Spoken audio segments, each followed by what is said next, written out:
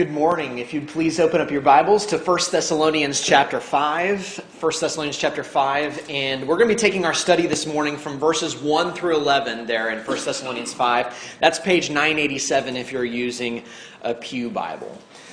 So if you've been with us on Sunday nights, and we've been studying through the book of 1 Thessalonians, if you've not had that opportunity, then don't have any fear, because I think that this discussion this morning will not be out of context for you, because I'll set the context for you.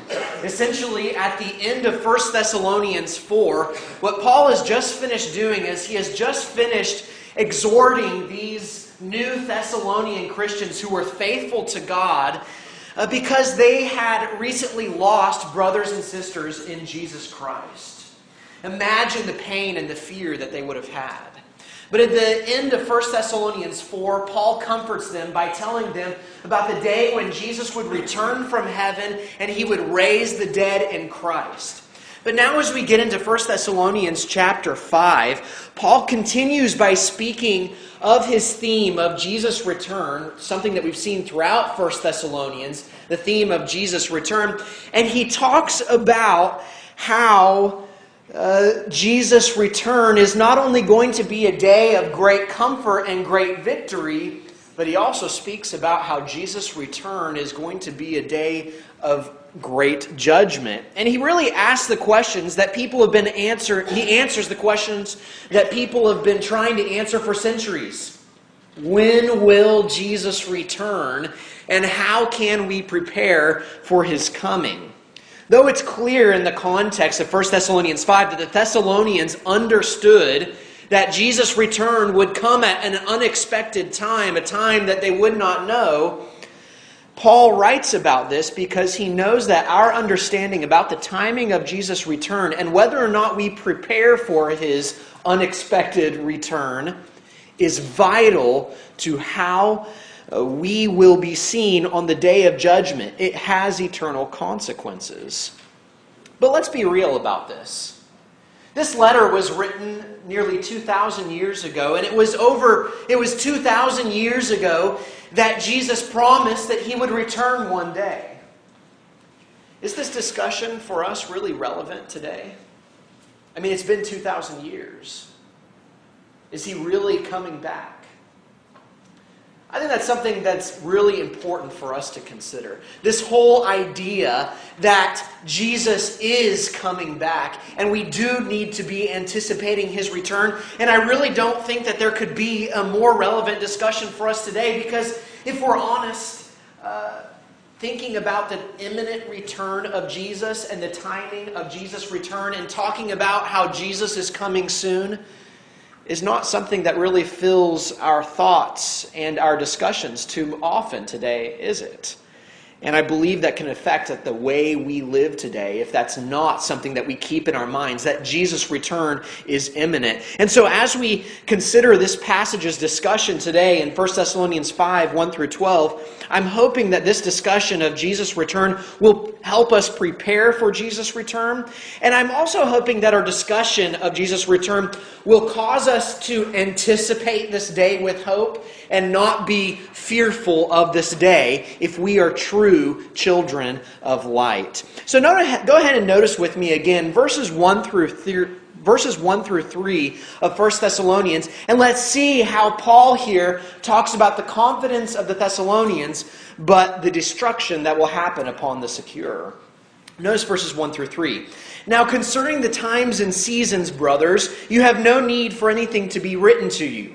For you yourselves are fully aware that the day of the Lord will come like a thief in the night, while people are saying, there is peace and security. Then sudden destruction will come upon them as labor pains come upon a pregnant woman, and they will not escape. Though Paul has been speaking about the comfort of Jesus' return, Jesus' return is now spoken of as a day that will also bring about great destruction. This phrase here in verse 2, the day of the Lord, is really used throughout Scripture to refer to different points in time where God would pour out his wrath against unrighteous nations. This is seen in nations like Babylon, Egypt, Israel, and places like Isaiah 13, Ezekiel 30, Malachi 4. All these places where the day of the Lord is proclaimed to come upon a nation. I say this because we ought not read the word day of the Lord and just automatically assume that that's the day when Jesus will literally return from heaven. Though Paul does employ this language here that's used throughout the Old Testament and really throughout the Bible to speak of a day where God is going to bring judgment against the unrighteous. And there are some people who do come here and they read this passage and they say, well, since it refers to the day of the Lord, that must actually mean that that's referring to the destruction of Jerusalem that was fulfilled in AD 70, since other passages throughout the Old Testament refer to that day. But we already noticed this last Sunday night, and if you weren't here with us, it's okay. All you have to do is go back and look at the end of 1 Thessalonians 4 and see that the context is very clear about what Paul is talking about. Paul is clearly talking about the day when Jesus will literally return from heaven and literally gather all of his elect, all of his children to be home with him and literally destroy all of those who are not prepared for that day. It will be a day of great victory, but it will also be a day of ultimate vengeance against the unrighteous. And though the Thessalonians were prepared for this day, Paul makes it very clear in verse 3 that this unexpected timing of Jesus' return is not something that many are anticipating. He says that the day of the Lord will come like a thief in the night. You might hear that language and think, well, where have I heard that before? Well, Peter uses this language in 2 Peter chapter 3 when he refers to Jesus' return. Jesus also uses this language in Matthew 24 to actually speak of the destruction of Jerusalem, because the timing of that judgment against Jerusalem would also be quite unexpected, wouldn't it? And Jesus concludes that discussion by saying, "The Son of Man is coming at an hour you do not expect." Just think about that for a moment. It's really a horrific thing to realize. There is a day when God will reveal his greatest judgment against the wicked, and we don't even know when that day is. Paul paints the picture of how horrific that idea is right here in verse 3. He says, it's going to be like labor pains that come upon a pregnant woman. That's pretty picturesque, isn't it? It's pretty scary also, isn't it? The judgment, the greatest judgment of this world that this world has ever known is going to come like labor pains come upon a pregnant woman. It is going to come when you least expect it, when you are least prepared. That's a pretty scary thought. That's frightful to me. The Bible frequently uses this language of how labor pains seizing a woman, it describes what it's going to be like when God's judgment comes, whether he's talking about the judgment of a nation or whether he's talking about the judgment of the world here. And what's interesting is that though people have at times been able to escape from various troubles in their life, Paul says at the end of verse 3, no one will escape from this judgment. There is no escape. But what's interesting to me is that Paul has this whole discussion with people he says are fully prepared for that day. Why? Why in the world would Paul come in here in 1 Thessalonians to these faithful Christians who he says clearly in verses 1 through 2 and on in this passage that they are prepared for this day? Why would he come and describe the great fear and the sudden timing that would come upon those who are unprepared? Why would he have this discussion? I think it must be because he desires that they remain prepared, and it is because Christians can eventually get into a spot in their lives where they leave the state of being prepared for Jesus' return. He wants them to not be these people. And so then we must ask here in verse 3 as we consider these people who are caught by Jesus' return, by destruction in a terrible way. What mistake did they make? What mistake did these people make to get themselves in this situation? Speaking about a judgment that God has been very open about. Why in the world are they unprepared for this day? Notice the beginning of verse 3, how Paul describes the words and thoughts of these people who are overtaken by sudden destruction. It says, they are living in peace and security. Peace and security are the thoughts and the words of those who will meet eternal ruin on that day. Just think about the insanity of this. God has promised a day of terrible wrath, and there are actually people in this world who have the gall to falsely declare that there is peace and security. Jesus' return and Jesus' judgment is imminent. And people are saying, peace and security, peace and security. You know what's interesting about this is actually a problem we see throughout Scripture. But what's scary is that this problem seen throughout Scripture is not a problem that God accuses the world of having. It's a problem that He accuses His own people and His own religious leaders of having. There are many passages like this. Just consider first just one passage, Jeremiah chapter 6 and verses 14 through 15, as he speaks about the people, the religious leaders of that day in Israel. He says, "They have healed the wound of my people lightly, saying, 'Peace, peace,' when there is no peace." Were they ashamed when they had committed abomination? No, they were not at all ashamed. They did not know how to blush. Therefore they shall fall among those who fall at the time that I punish them. They shall be overthrown, says the Lord. Passages like this are seen all over the prophets. Ezekiel chapter 13 and verse 10 is another example of this.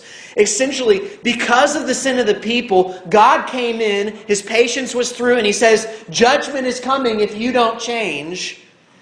And there were people in Israel and Judah, instead of reacting with great reverence, sorrow for sin, and a passionate pursuit of righteousness, instead they walked around acting as if they had not sinned, and walked around living their lives in security and peace, and acted like judgment was not coming one day. Do we ever do this? Do we ever live life in a way, day to day, living and speaking and thinking in a way as if God has not appointed a day when He will pour out great wrath upon the unrighteous and the unprepared? It's really so easy to do this, isn't it? It's really so easy to get trapped by a lack of thinking about eternity. It's so easy to get sick of constantly reminding ourselves, okay, Scott, what you do today, what you do in this moment, what you do in this hour, what you do this year has eternal consequences.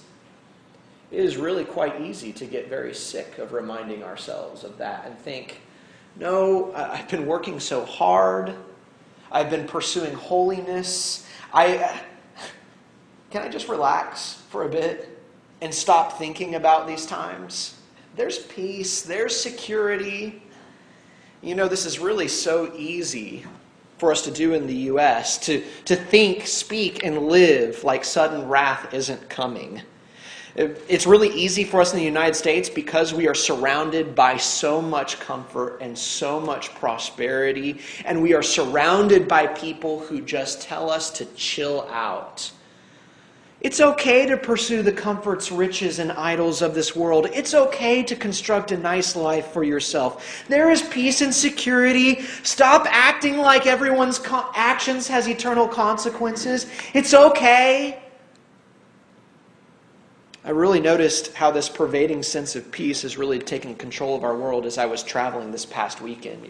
And my grandpa died, and so I was up in traveling in Memphis. I was on these airplanes and stuff like that, looking over cities, and I had time in the terminals where I was looking at people and stuff like that, just kind of watching the people that went by. And it really struck me how much this idea of peace and security has overtaken the world and is just controlling us.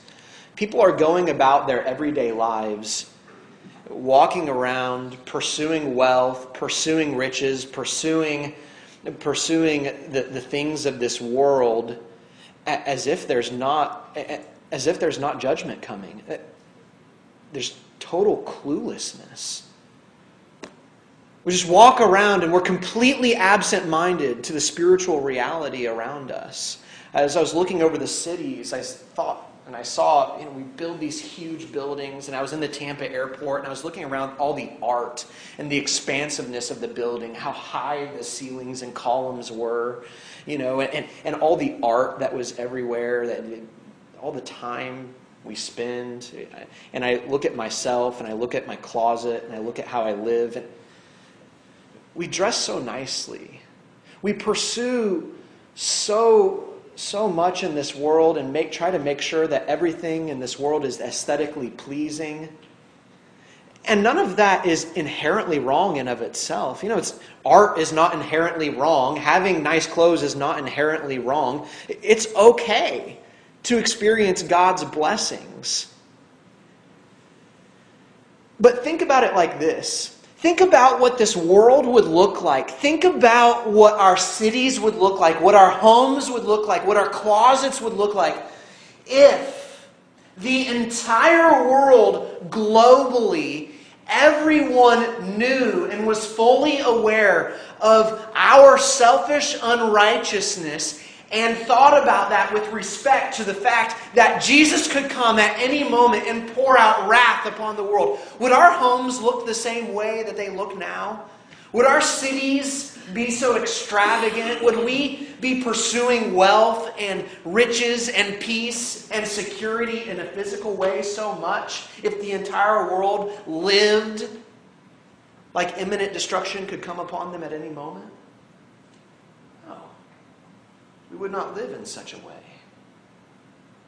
Only people who are in peace and security live and think in this way. Again, I'm not saying that there's anything wrong with us experiencing God's blessings. But the indulgence that we seek so often does not characterize people who are filled with thoughts of a desire to be ready for an imminent return of Christ. Sometimes that doesn't characterize us. Brothers and sisters, Jesus will come like a thief in the night when we least expect it. Are we living like that is the case? Many are. Many are pursuing this, and I want to urge you, do that even more. Live like Jesus is coming like a thief in the night. But so often we can fall into this trap of treating the Bible, treating purity, treating service, treating working together with a congregation so casually. We don't fool God when we do this. Let's not fall into the trap that so many of God's people in the past have fallen into, in past judgments. The people of Israel lived like judgment wasn't coming by relaxing. How did that work out for them? Well, judgment came upon these people living in relaxation, and sheer terror and panic overtook them. There was a judgment upon that city like had never overtaken the world before, like had never overtaken a nation before. Let's not allow that to be us in the day when 0 people can escape. Let us not allow that to be us. And so, in order for us to be prepared for that and not let that be us, I think it would be helpful if right now, in our minds, we kind of set an alarm. Let's set alarms off in our minds. And what I mean by this is, if we sin, meaning like if we gossip or we lust or we break out in anger or we pursue indulgence, and we try to act like it's not a big deal and we don't see the seriousness of pursuing immediate reconciliation with the Lord, let that alarm go off. Because what we are doing in that moment when we don't see the need to pursue immediate reconciliation with the Lord is we are trying to proclaim peace and security to our minds when there is no peace and security.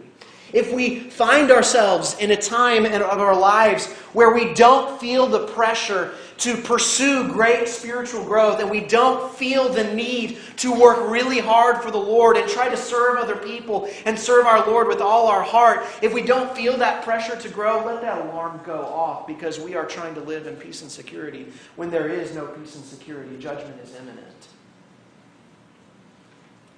Set those alarms in your mind to when you look around and you think, well, life is just easy. Life is just great. I wish it would continue on like this right now, to where I just only experience God's physical blessings here. Even though there's unrighteousness in my life, if we feel comfortable and we feel secure at that stage in our lives, man, let an alarm go off to remind us, what am I doing? The day of the Lord will come when I am thinking peace and security, when there is no peace and security. If we will adopt this way of living, it will be so helpful. Because Christians, our day of peace, our day of ultimate rest is not now. It's not time to slacken the pace. And so if we will adopt this way of living and stop acting like judgment isn't imminent, then I think Paul has great words of comfort for us in verses 4 through 12. Go ahead and notice verses 4 through 5 again with me, as Paul talks about the hope that children of light have. He says, "But you are not in darkness, brothers, for that day to surprise you like a thief. For you are all children of light, children of the day. We are not of the night or of the darkness." So though Paul warns against people in peace and security, it's interesting that Paul goes on and he speaks with great confidence about Jesus' return with respect to these Thessalonian Christians. He says, you're ready. The day of the Lord, verse 4, would not surprise these Thessalonians like a thief in the night. You know, as soon as I read that, I thought, man, I want to have what these Thessalonians have. I don't want to be surprised by Jesus coming in the clouds like it's a thief in the night. Nobody wants to wait and live their lives waiting for the other shoe to drop, waiting for pains upon a pregnant woman to just seize them at any moment. Nobody wants to wait knowing that a thief is going to break in at any moment when you least expect it. And Paul says these Thessalonians weren't living like that. They would not be surprised when Jesus came, as if Jesus was a thief in the night. How could they have this? Well, Paul gives us the answer there in verses 4 to 5. The Thessalonians did not live in darkness. Paul confidently declares that these Christians were all children of light. In past days when I was not living faithfully to the Lord, though I had accepted the grace of God in baptism, there were times where I walked in darkness. I did not live right. And it was always scary when we talked about the return of Jesus, when people talked about how Jesus could come at any time, because I knew it would be like a thief in the night. It would be a scary day for me. I sat there hoping that Jesus would not return because I knew my life was not characterized by radical redemption. But the Thessalonians show us here that we do not have to live like that. We do not have to live in fear like that. Though we do not know the timing of Jesus' return, Christians, if we live faithfully to Jesus Christ, abandon our idols, and live faithfully to our merciful Lord, we will not be surprised when Jesus comes from heaven as if he's a thief in the night. We will be surprised, rather, that the consummation of our hope has finally come. Our greatest longing and our greatest hope will be there. Jesus will not be a thief. He will be the bringer of glad tidings. He will be the one that we have been waiting for our entire lives. We will not be characterized in that day by regret, but by tears of joy because of how much we have anticipated that day. And so here's the obvious question for us. Do the words of verse 4 characterize us? How does it make you feel to consider that Jesus could return right now? Is it a fearful thing, like the thought of a thief breaking into your house right now while you're gone? Or is Jesus' return a joyful thought that we hopefully anticipate? The answer to that question should tell us a lot about where we are spiritually right now. If Jesus' return is something we are afraid of right now,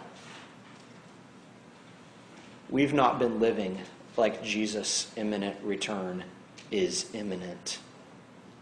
We've not been living like Jesus is coming soon. And you might say, well, I'm not sure. How can I tell? Well, look at verse 5 and ask, does this characterize you? Paul describes them as children of light, children of the day, not of the night or of the darkness. So here's the quick test. If our thoughts and our words and our actions were to be completely exposed right here, right now, for everyone and for our Lord to see, what would God find? Darkness or light? Would he find that our greatest joys in life are the things that we can see right here on earth? What we really crave in life is more money, more toys, a nicer house, greater success, more lustful living. Our words are spoken in secret. Our words that we speak in secret are hurtful to other people. Or, if our actions and our hearts were poured out before all and before our Lord, would God find that our greatest joys in this life are things of light? We crave to find more ways to serve people. We crave worship. We cannot wait to readjust our priorities, to worship more and study with brothers more. The thought of Jesus coming is sweet rest to our souls, not regret because we wish to change how we've been living. What is it for you? Is the content of your heart darkness or light? That will give the answer as to whether or not the day of the Lord will come like a thief in the night, or the day of the Lord will surprise us with great and awesome hope. There's a great contrast there. And if we see that we are living and walking in darkness, then we've already been given the exhortation. There in verse 3, it's time to stop acting like there is peace and security when God's judgment is imminent. It's time to start acting like Jesus is actually coming soon, because he is. It's time to cut out the darkness and start pursuing God in prayer. Pursue God in his word. Pursue God by becoming a servant to other people, and make that our greatest joy in life. It's time to become a servant who gives to others in need generously and puts all of our hope in the life to come. A servant who desires to counsel and study with those who are here that need to be built up. It's time to change our way of thinking. It's time to live in a different way. But if we see that we are light, what's interesting here is that Paul sees that these people are of light, and he gives them exhortations. As we talked about a few weeks ago on Sunday night, Paul doesn't come into people who are doing really well and say, you need nothing. He comes into people who are doing really well and says, do more, do more. And so notice verses 6 through 10 with me. He says, then let us not sleep as others do, but let us keep awake and be sober. For those who sleep, sleep at night, and those who get drunk are drunk at night. But since we belong to the day, let us be sober, having put on the breastplate of love, faith and love, and for a helmet the hope of salvation. For God has not destined us for wrath, but to obtain salvation through our Lord Jesus Christ, who died for us, so that whether we are awake or asleep, we might live with him. Therefore encourage one another with these words, and build one another up, just as you are doing. And so if we see that, yes, right now I am ready for Jesus' return, then Paul gives us what I see here, 3 exhortations for us to do to stay prepared for Jesus' return. First, he says there in verses 6 to 7, keep awake and be sober. He says, the world, they get drunk at night. The world, they sleep at night. Don't do that. I think what he's calling for is for us to stop acting like our sins are hidden, and stop putting on rose-colored glasses when we look in the mirror, and start having sober minds about ourselves. When we look in the mirror, let's be real. Let's be sober-minded. Let's be clear and alert about who we are and where we are in our walk with God. Let's not fall asleep. Frankly, it's scary to me to talk to Christians who are never vulnerable with us. who are always acting like they never have any mistakes. We all sinned. We all sin. And the people who seek to hide their mistakes and the people who act like they're perfect aren't sober-minded. They're acting like their drunkenness is at night and they're hiding it and that they're okay with hiding it and like it's not really there. They aren't clear-headed about their own souls. They're hiding sins in darkness. It may sound odd, but I love it so much when a Christian confesses sin. Because it shows to me that they have sensitivity and alertness and they're awake. And they see their spiritual condition. And they see their mistakes. And they see, I'm not where I want to be. I desire to grow. And I need to confess my sins instead of hiding them in darkness and acting like they don't exist. And so let's be people of the day. Let's be people of the light. Let's not hide our sins in darkness. Let's be honest with ourselves. Let's be honest with our Lord. Let's be honest with our brothers and sisters about where we are spiritually and keep awake and be alert so that we do not fall off and think that because we hide our sins, God will not see them when Jesus returns. The second thing Paul tells us to do is in verse 8. He says, having put on the breastplate of faith and love, and for a helmet the hope of salvation. Brent will speak more fully about this idea of the armor of God in Ephesians later on this fall. But I think it's so important for us to understand that Paul here calls us to faith, love, and hope, not because these are simply requirements for salvation, but because these are things that are armor. These are things that are protecting us from the wiles of Satan. These are things that are protecting us, getting us ready for the day to come. We must see how pursuing growth in this life, pursuing more faith, pursuing more love, pursuing more hope, is something that is actually going to be like a breastplate that protects us when doubt and fear and sin attack us. We must see how hope is like a helmet, guarding us from the doubt that might overtake us and bring us down into sin. Paul knew, what's really interesting is that Paul knew that these Christians were already filled with faith, hope, and love, but he called them to more faith, hope, and love. Christians, faith, hope, and love is not something that we just have. It's something we grow in. It's something we pursue. And so these lessons where we talk about more specifically how to grow in faith, hope, and love, don't think, well, I've got faith in hard times. Think, how can I have more faith in hard times? Well, I love my brothers. Think, I need to see how I can sacrificially pursue more love for my brothers. Well, I've got hope. I know that Jesus is going to come, and that's where my hope is. Man, make that your greatest hope in the entire world, because that will prepare us for when Jesus comes. The whole idea of what Paul is talking about here is if we will put on this armor, the great thing is that we won't have to wait for the Lord to come like a thief in the night. We will have the great and awesome comfort of getting to wait for the Lord, knowing that He is our greatest hope and knowing that our salvation is secure. And that's really where he goes on in verses 9 through 11. He says in verses 9 through 11, essentially, you're not destined for wrath. You are destined for great, great salvation. So encourage one another with those words. Christians, we need to remind one another that this day is coming, that this day is imminent, that our hope is here, and that will build up the faith, hope, and love. If we remind each other every day, if we change the culture in our congregations, change the culture in our families, stop acting like Jesus is not coming. Even though it's been 2,000 years, it could happen in an instant right now, and we need to be ready for that and be pursuing that, praying for that, singing about that. I talked about this before in another lesson, but at the end of Revelation, I just love what John says. Jesus says, "Surely I'm coming soon." And you know how John responds to that? He says, "Amen, come Lord Jesus." We need this renewed passion in our families, communities, and in this church for Jesus' return. We need to remind one another in our conversations. Jesus is coming soon. Our salvation is near.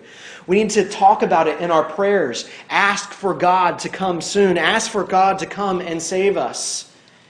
This is the thought. This is the ideas that filled the Christians there. This is why they were able to turn away from sin. This is why they were able to be sanctified and so excited for God to come one day, so excited to serve other people, so excited to turn away from idols because they knew their salvation was near. Let's do these three things. Let's do these three things where we are alert and sober, where we are awake, where we're pursuing faith, hope, and love, growing in these things, and where we're talking to one another, talking about the day of the Lord, changing the way we talk, not acting like it's not coming, but begging for Christ to come quickly. Because too often we slumber, and too often we grow lax in our pursuit of holiness. You know, if we're begging for Christ to return soon, then that will change the way we pursue holiness. Because if Christ is coming soon and we talk about Him coming soon, then that's going to change my next battle against lust, isn't it? That's going to change my next battle about, do I want to waste my time today or do I want to serve other people? Because I've been praying for Jesus to come soon. And if He's going to come soon and answer my prayer, then I'd better be ready for that day when He comes and appears. And we ought to be warned. If we're not strongly desiring Jesus' return now, and if we can't pray for Him to come and return now, that ought to wake us up to realize we've been living in security and peace when there is no security and peace. And we're not ready. And so let's pursue that day. The timing of the Lord Jesus, well, He's going to come at any time. He's going to come like a thief in the night. And I simply want all of us to not be surprised like Jesus is a thief in the night, but be surprised by the consummation of our awesome hope. And so, as a final exhortation, Jesus' return from heaven is imminent upon us. Let's actually live like it. Let's live like it, Christians. If there's any way that we can help you in your walk with God, talk to us. If there's any way that we can help you pursue this faith, love, and hope and overcome the idols and overcome the sin of this world and be prepared for Jesus' return, we can do that with you today. If you've already come to Jesus, then we want to exhort you to get out of the sleep, get out of the slumber. But if you've not come to Jesus, then you can come to Him in a simple way. All you have to do is put your faith in Jesus Christ by getting in the waters of baptism, and Jesus will wipe away your sins, and your sins will be atoned for, and you can walk out of here knowing that if Jesus returns tonight, when you sleep, you'll be ready. If you don't have that confidence, why wait? If there's any way we can help you in your walk with God, come forward to the front while we stand and while we sing.